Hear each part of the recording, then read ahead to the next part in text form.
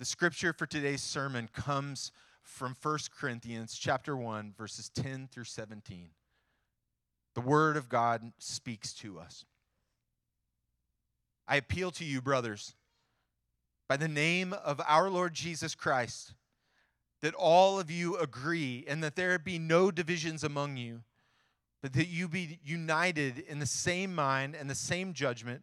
For it's been reported to me by Cleo's people that there is quarreling among you, my brothers. And what I mean is that each one of you says, I follow Paul, or I follow Apollos, or I follow Cephas, or I follow Christ. Is Christ divided? Was Paul crucified for you? Or were you baptized in the name of Paul? I thank God that I baptized none of you except Crispus and Gaius, so that no one may say that you were baptized in my name. I did baptize also the household of Stephanas. Beyond that, I don't know. I do not know whether I baptized anyone else. For Christ did not send me to baptize, but to preach the gospel, and not with words of eloquent wisdom, lest the cross of Christ be emptied of its power. This is God's word to us. Well, good morning. If I haven't had a chance to meet you, my name is Bryce Johnson. I am a pastoral resident here, and as always, it is a joy and honor to worship with you and stand in front of you and open up God's word. I want to go ahead and just acknowledge the elementary students in the room. Man, it is so fun to have you in the room. It's a reminder for you of like the worship of God's people and to see your parents worshiping. It's also a reminder for us that they are the body of Christ. They are not just the future generation, but they are, in a very real way, the body of Christ. If you have a copy of the scriptures, go ahead and open them up to 1 Corinthians chapter 1. 1 Corinthians chapter 1, we're going to be starting in verse 10, as Chad read. We have started a new series to walk through the book of 1 Corinthians. 1 Corinthians is this letter written to this relatively young church in Corinth. And last week, we learned about this church. The church in Corinth was planted by the Apostle Paul, who wrote much of the New Testament. And he went to Corinth, and Corinth, by some commentators, has been described as sort of like if you took LA and New York and Vegas and all put them together. That was Corinth in the ancient world. It was this bustling city. It was this highly intellectual city, but it was also a city where just anything went. It's the sort of place where what happens in Corinth stays in Corinth. And into the city, Paul came and he planted this church. And Paul spent a year and a half of his life there. He spent more time there than in any of his other the churches that he planted. And he poured out his life into this church and into these leaders, building them up. And then he moved on. And in just a few short years, things just became a hot mess. And because in as much as the church was in Corinth, we heard last week was Corinth was also in the church. The cultural influences and the practices of Corinth had started seeping its way into the church in Corinth. And so here are some of the issues that we know of that Paul addresses in this letter. That they were suing each other. They were suing each other over trivial things. They were using prostitutes and justifying it. They were bragging about their spiritual superiority. They were getting drunk at the communion table. They were neglecting the poor. They were abusing spiritual gifts. One of the things that's amazing is sometimes people say, man, I just wish that the modern church would just go back and be like the New Testament church. Just want to be just like the New Testament church. And I read a letter like 1 Corinthians, and I'm like, are you sure? Right? Are you sure? Like, because, I mean, we are by no means a perfect people in this room, but I don't think anyone is getting drunk at these tables, right? Like, we've got hefty pours, but no one's getting drunk here. This church is pretty jacked up, and yet we see that God loves the church in Corinth too much to let her continue in her waywardness. God loves the church so much that he wants to address these issues. The letter of 1 Corinthians Paul uses the language of brother and sister more so than he does in any of his other letters. He wants to, as jacked up as they are, he wants to remind them, hey, brothers and sisters, I want to plead with you. I want to come alongside you. I want to remind you of the grace that you have in Christ. The first 9 verses, which we covered last week, they're dripping with love, and they're a constant reminder for the Corinthians of who they are and whose they are. And in our passage this morning, we get to the first issue that Paul wants to dive into. The first issue of all the issues mentioned, and there are many more that I didn't mention, what would be the first issue to address? The first issue he delves into is the problem of division within the church. The division. The church in Corinth was splitting over their favorite church leader. They're fighting over who's a better preacher, who's more influential, and to this issue of disunity, Paul calls the church in Corinth to unity. Now, this passage feels especially pertinent to us because we live in a time where it feels like the world is more divided than ever. Right? It feels more divided than ever. It feels like we've become increasingly more polarized. We're drifting towards extremes, and it feels like there's no going back. And sadly, many of those divisions have crept even into churches. My fear is that even our own divisions fall along the same dividing lines as that of the world. And maybe you feel that now. Maybe you feel tension with someone sitting in this room or someone in your community group. Maybe it's someone within your family. Or maybe there are just even seeds of disdain for someone that are just seeds in your heart. Division is a real issue for our time, so we want to lean into what God would have for us. So we're going to look at this text, we're going to analyze this text, and we're going to ask 3 questions. Why is unity so important? What are the threats to unity? And what is the way to unity? Why is unity so important? What threatens our unity? And what is the way to unity? And before we jump in, I just want to pray for us. I ask that you pray for me as I preach, and I want to pray for you, and then we'll dive right in. Father, I thank you for your word that speaks to us, your word which is living and active, your word which does not return void. And so, Spirit of God, would you enliven the word of God? And would you convict us where we need to be convicted? Would you comfort us where we need to be comforted? And would Jesus be lifted up above all? It's in your Son's name we pray. Amen. Amen. So why is unity so important?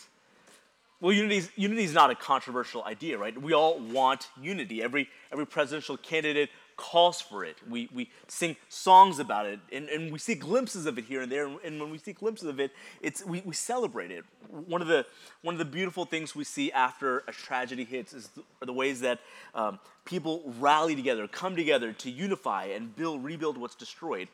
But even then, it just lasts for a moment, right?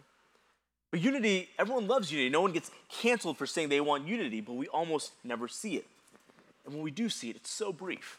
I was racking my brain this week just thinking through, like, man, when's the last time I really felt like people were really unified or rallied around something? And I recalled something sort of silly, but maybe many of you remember. About 10 years ago, in 2012, there was this video that went viral. It went viral, it just captured everyone. And it was this video about this Ugandan warlord named Joseph Kony. Right? He's a warlord who was kidnapping children and selling them into trafficking. And he was doing it with thousands and thousands of kids, and people were outraged. Right? Their eyes were open, they were outraged, and so they were changing their image on social media. They were buying T-shirts and wristbands. Everyone was talking about it, right? Like Bill Gates was talking about it, and Rihanna was talking about it, and my Indian mother who just got on Facebook was talking about it, right? Like she was like, "Did you know this?" I was like, "Mom, I don't even know what you're talking about, right?" Like there's almost nothing like it, right? Everyone was united to stop Joseph Kony. #StopKony, right? And that lasted all of about 4 days, and then the world moved on, right? In fact, Joseph Kony is still at large today. That's besides the point. See, the best the world has to offer for unity is collective outrage for a short time. Maybe some virtue signaling, maybe a hashtag, until something else comes along and takes our mind off of it. We want unity on our own terms, right? We want everyone to think like us and act like us. on all the issues we care about. We want people to care about the issues that we really care about, and things that we don't really care about, well, you can have your own opinion. What we want is a flattened unity. What we want is uniformity, right? Where my values are your values, my morals are your morals, and we don't want differences in the things that we care about. We all look the same, vote the same, read the same, but that's not what the Bible calls for. We know that's not what the Bible calls for because later on in this letter, Paul is going to celebrate diversity. He's going to celebrate the diverse gifts and perspectives that believers bring. So when the Bible calls for unity, it's calling for us to be unified in Jesus. And so with that in mind, we've got a copy of scriptures, 1 Corinthians chapter 1, verse 10.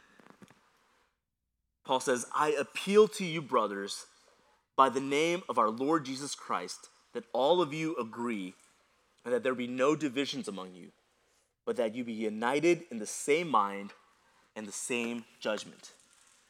Now notice how Paul starts off this verse. He says, I appeal to you, I'm pleading with you. And he pleads with an authority, right? It's in the name of our Lord Jesus Christ. He says, I'm asking something of you, but I'm not just asking. I'm asking by the name of Jesus. I'm asking by the name of Jesus, who is our Lord and our Christ. And what I'm asking in his name is that all of you would be unified, would be united. Now, why would he invoke the name of Jesus in this request for unity? It was because true unity begins with Jesus and being under his name. It's because unity is at the heart of who Jesus is. And when we don't live in unity, we actually live out of step with the gospel. We live contrary to what it means to be identified with the name of Jesus. Paul is calling to mind who their ultimate authority is, and it's not him. It's Jesus. They were baptized in Jesus' name. They were saved by Jesus. They belong to Jesus, and part of what it means to belong to Jesus is that believers would be united. Unity is at the heart of who Jesus is. In fact, in John chapter 17, you get Jesus right before he's about to be betrayed and walk to the cross. And Jesus is praying to the Father. In just moments, Judas is going to come up with the soldiers. He's going to be betrayed. And Jesus prays this prayer. It's the high priestly prayer. Now, if you knew you were about to die, what are you praying for? What would be on the top of your mind if you knew that you were just about to die? What's going through your mind in those last moments? Jesus prays for our unity. Our unity. You don't have to turn there. John chapter 17. It's going to be on the screen. Jesus prays, I do not ask for these only, but also for those who will believe in me through their word, that they may all be one, just as you, Father, are in me, and I in you, that they may also be in us, so that the world may believe that you have sent me. The glory that you have given me, I have given to them, that they may be one, even as we are one. I in them and you in me, that they may become perfectly one, so that the world may know that you sent me and love them even as you love me. At the top of Jesus' mind, before his death, was our unity. He prays these words and then gets up and is approached by Judas and the soldiers. Jesus prays for us. Jesus prays for us. I don't know if you know this, but you and I are in this passage right here. Jesus prays that our unity would look like the unity that he has with the Father. Trinitarian unity where we're distinct persons but one. I don't know if you've ever tried to describe the Trinity to someone or have someone describe the Trinity to you. It's incredibly complicated. You have three distinct persons who are distinct persons but one God. And that's what Jesus wants our unity to look like. Distinct persons but a unified oneness. But not only that, he says when we're perfectly one, the world sees Jesus. In other words, the way you and I live together in unity, the way we love one another and serve one another, actually displays to the world what kind of God we have. And it displays to them who Jesus is. See, when we forgive each other when we've been wronged and come together, the world sees Jesus because we display what he did for us. When we work together to serve the marginalized, the world sees the way Jesus served the least among us. And when we're patient with one another, despite our differences, the gospel of reconciliation is proclaimed. See, our unity might be the greatest evidence for Christianity. Might be the greatest evidence of Christianity, not our cleverly devised arguments, not our logic, but our unity. In fact, Jesus says, by this all men would know you're my disciples, by the way you love one another. Listen, this is not my words, it's Jesus' words. And it's amazing because you can't have unity with just one person. Right? It doesn't just take one person. It takes all of us living together, loving one another, linking arms together as the brilliantly beautiful, diverse body of Christ. Christian unity takes a community rallying together as one. Right? Not over a cause, not over political lines, but around the person and work of Jesus. And this is why Paul appeals to the name of Jesus. And so, listen, however you're trying to build unity, however you're trying to call it up, whether it's over some philosophy or style or personality, it won't work because true unity starts with a name. And that name is the name by which every knee will one day bow and every tongue will one day confess, and it's the name of Jesus. So it begs the question, if Christian unity is so important and it's so beautiful, why does it seem so hard to come by? Right? What are the threats to our unity? Well, let's keep reading. 1 Corinthians chapter 1, starting in verse 11. For it has been reported to me by Chloe's people that there's quarreling among you, my brothers. What I mean is that each one of you says, I follow Paul, or I follow Apollos, or I follow Cephas, or I follow Christ. Right? One of the amazing things about this passage, this is an aside, is that the Corinthians hadn't told Paul that they were divided. Right? They weren't like, hey, help us, we're quarreling over this. Paul heard this from Chloe, who's this wealthy businesswoman from Ephesus. She visits Corinth, she sees this, and then they go and tell Paul. And it's caused me to think, what do outsiders experience in our midst? What do others see when they come to our Sunday gatherings and our community groups? What do they experience? See, the Corinthians were splitting off into factions over who is their favorite leader.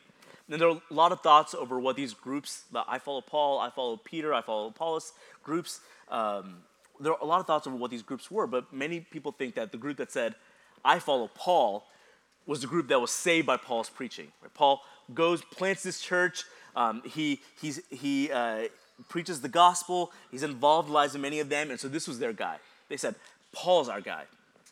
And then there was Apollos, who came after Paul preaching. And what we know about from Scripture is that Apollos was a great preacher. People loved to listen to him. He was very eloquent. He was an incredible preacher. In fact, Paul references many times in his letter. He says, hey, I know I'm not a great preacher. Hey, I know I stumble a lot. In fact, one time when Paul was preaching, a kid fell out of a window because he fell asleep because of Paul's preaching, right? Like, no one fell asleep when Apollos was preaching. Apollos was a gifted teacher. Many people think that the group that said, I follow Peter might have been the Jewish contingent, or those who've been changed by Peter's ministry, or wanted to be linked to the head of the church who was Peter. And the last group, I follow Christ, were those who said, you guys can have your teachers, you guys can have Paul and Apollos and Cephas, but I follow Jesus. And you would think that this is the group that Paul says, finally someone gets it. Finally, here is a group I can get behind. But he doesn't. Most commentators think that this is the group that probably rejected the authority of all leaders. They said, hey, no one can speak into my life. It's just me and Jesus. So you can't tell me what to do. I hear directly from him. Now here's what struck me this week. This church wasn't splintering over theological issues. Right? They're not splintering over the divinity of Jesus or these deeper theological reasons. In fact, chapter 11, Paul says, hey, sometimes we need to divide to realize who actually is a Christian or not. But the church wasn't dividing over theology, but over preference. And they allowed their preferences to pull them away from other believers. See, unity is threatened when we elevate our preferences over the name of Jesus. So maybe there's some of that in this room, right? Maybe some of you are like, man, I was here when the church was planted. I am a Chad Puckett guy. I love how he preaches. He casts this beautiful, great vision. I follow Chad Puckett. And some of you are like, no, but Jeff Nine, man, when he preaches, I feel the love of God. I connect with his tears, and my tears, they connect. I follow Jeff Nine. And some of you are like, yeah, but I'm Josh Curry guy. I was there in downtown. His preaching radically affected my life, right? I connect with him. For some of you, it's how we do ministry, right? Our mission statement is to love God, love people, push back darkness. And maybe you see yourself drawn to one of those, right? And so some of you see the importance of Scripture, and Scripture is how we love God primarily. And so you want more Bible. You want to go deeper. You want to discuss Scripture to find new insights. And so you want more Bible studies. You want more classes. Just give me more Bible. Some of you are like, yeah, but we need to love people, right? And so you love the family meal and and community, and you're all about our groups developing deeper relationships because you want to make sure that people are known and loved. But some of you are like, yeah, but we've got a mission, right? We've got to push back darkness. So let's do more service projects, more initiatives. You want more evangelism and more mission trips. For some of you, it's insert whatever you feel strongly about, right? Adoption and foster care, or social justice, or abortion, or the education system, or healthcare, or what really happened at the end of Inception. Is it a dream or not, right? Like, I've got some thoughts, but listen, maybe this morning it's your feelings on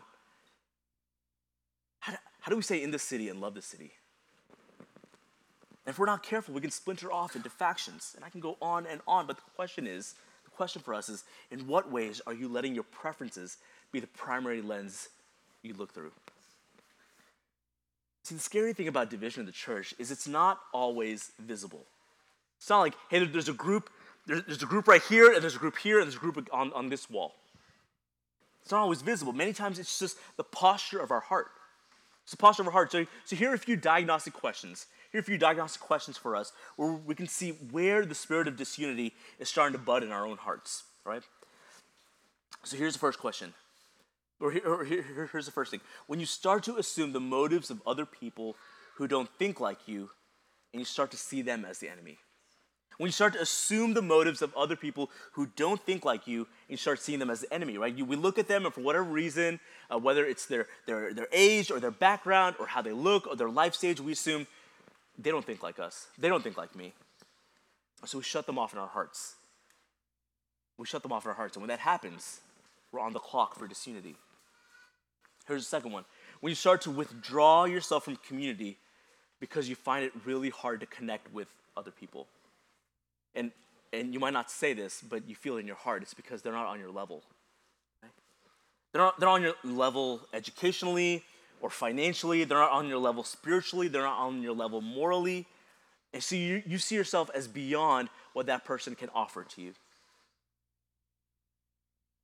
Or you think that, man, no one just understands me. And when that happens, disunity has started to bud.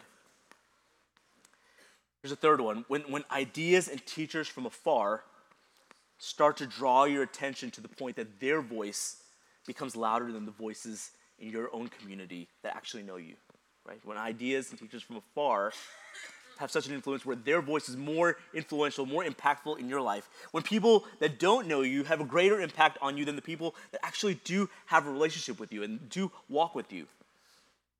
Put another way, when social media influencers have a greater impact on you than your local church community. When leaders out there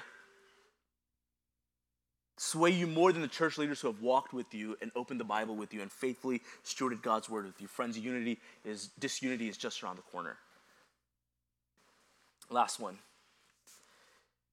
When you're no longer open to the possibility that you could be wrong on an issue. When you're no longer open to the possibility you could be wrong on an issue. So no one in your life can say no to you. No one can correct you. Friends, you're not far from having a divisive spirit. Now, I don't know if you saw this, but each one of these draws you away from people and further into isolation. See, that's what's at the root of division. It's pride. It's pride. When you say, I follow Paul and I follow Cephas, we're not saying that's just my preference. We're finding identity in Paul and Cephas. And we're elevating ourselves. We're saying, it's pride. We're saying, I connect with a greater voice. So we pride ourselves over so many things, don't we? Our intelligence, or our savvy, or our theology, our ability to know, our ability to connect. And so we're not just elevating our opinions, we're elevating the ways we believe we're right and others are wrong. And we're elevating ourselves.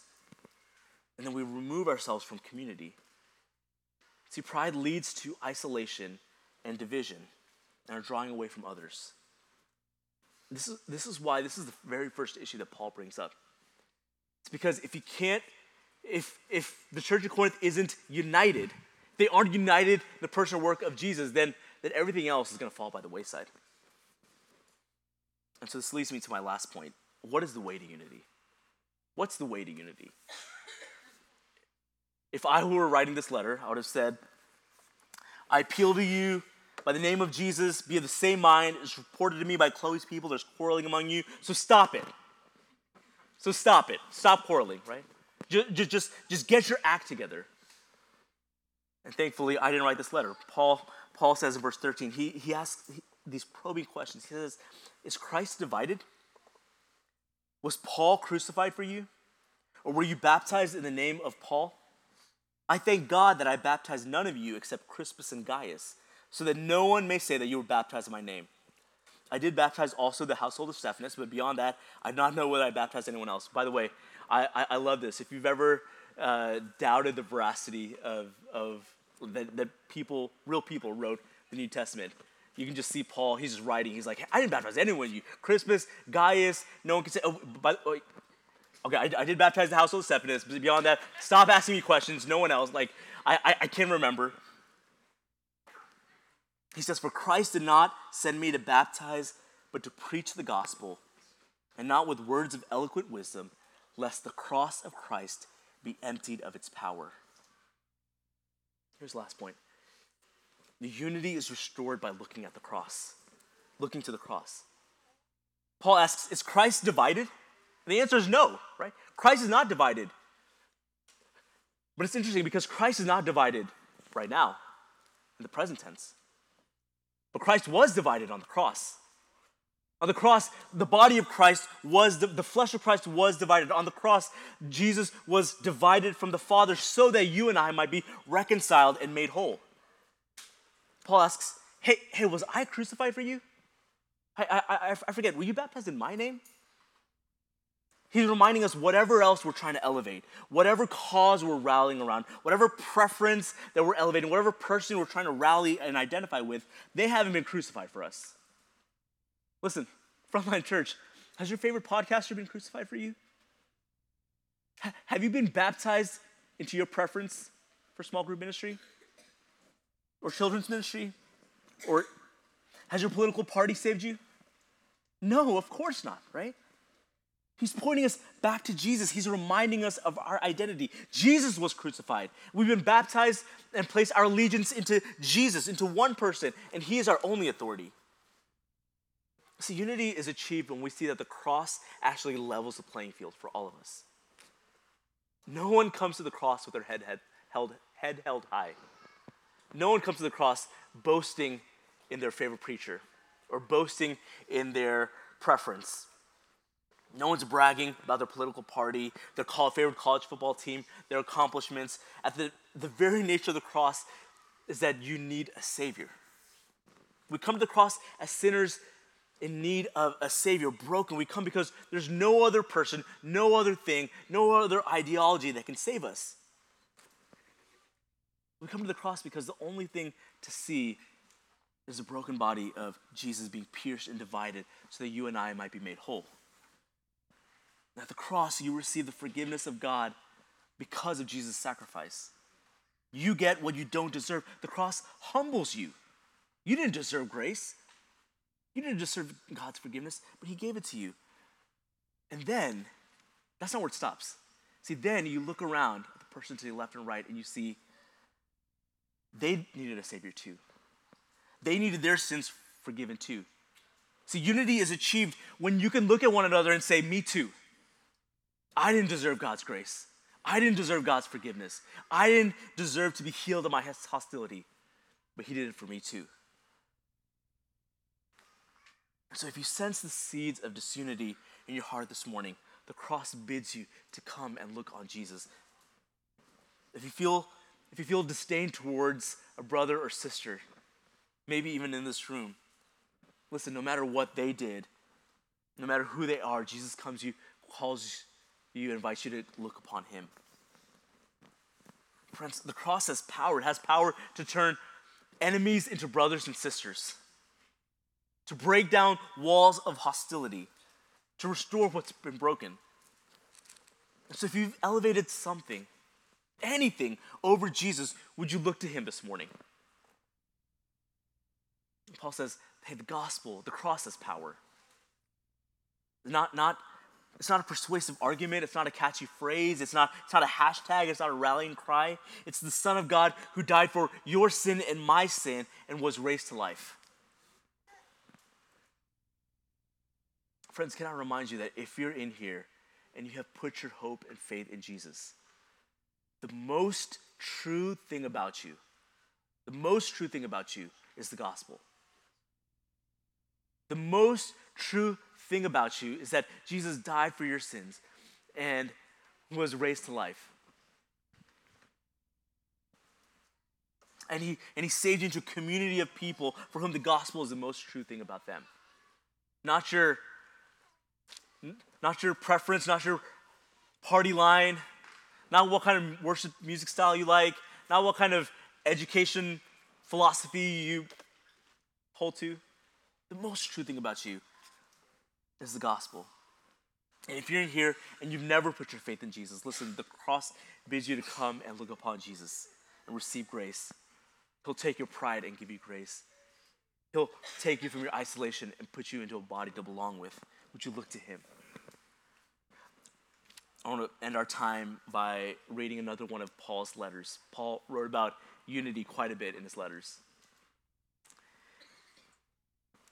And he's encouraging them towards unity as well. And he points them to the gospel, and then he points them to the person of Jesus. And so would you receive this from Philippians chapter 2? He says, so if there is any encouragement in Christ, there's any comfort from love, any participation in the Spirit, any affection and sympathy, which there is, complete my joy by being of the same mind, having the same love, being in full accord and of one mind. He's just rephrasing what he just said in verse 11. Verse 10. Do nothing from selfish ambition or conceit, but in humility count others more significant than yourselves. Let each of you look not only to his own interests, but also to the interests of others. Have this mind among yourselves, which is yours, friends, in Christ Jesus, who though he was in the form of God, did not count equality with God a thing to be grasped, but emptied himself by taking the form of a servant, being born in the likeness of men. And being found in human form, he humbled himself by becoming obedient to the point of death, even death on a cross. And therefore, God has highly exalted him and bestowed on him the name that is above every name, so that at the name of Jesus every knee should bow in heaven and on earth and under the earth, and every tongue confess that Jesus Christ is Lord, to the glory of God the Father. Friends, would you look upon Christ this morning? Let's pray.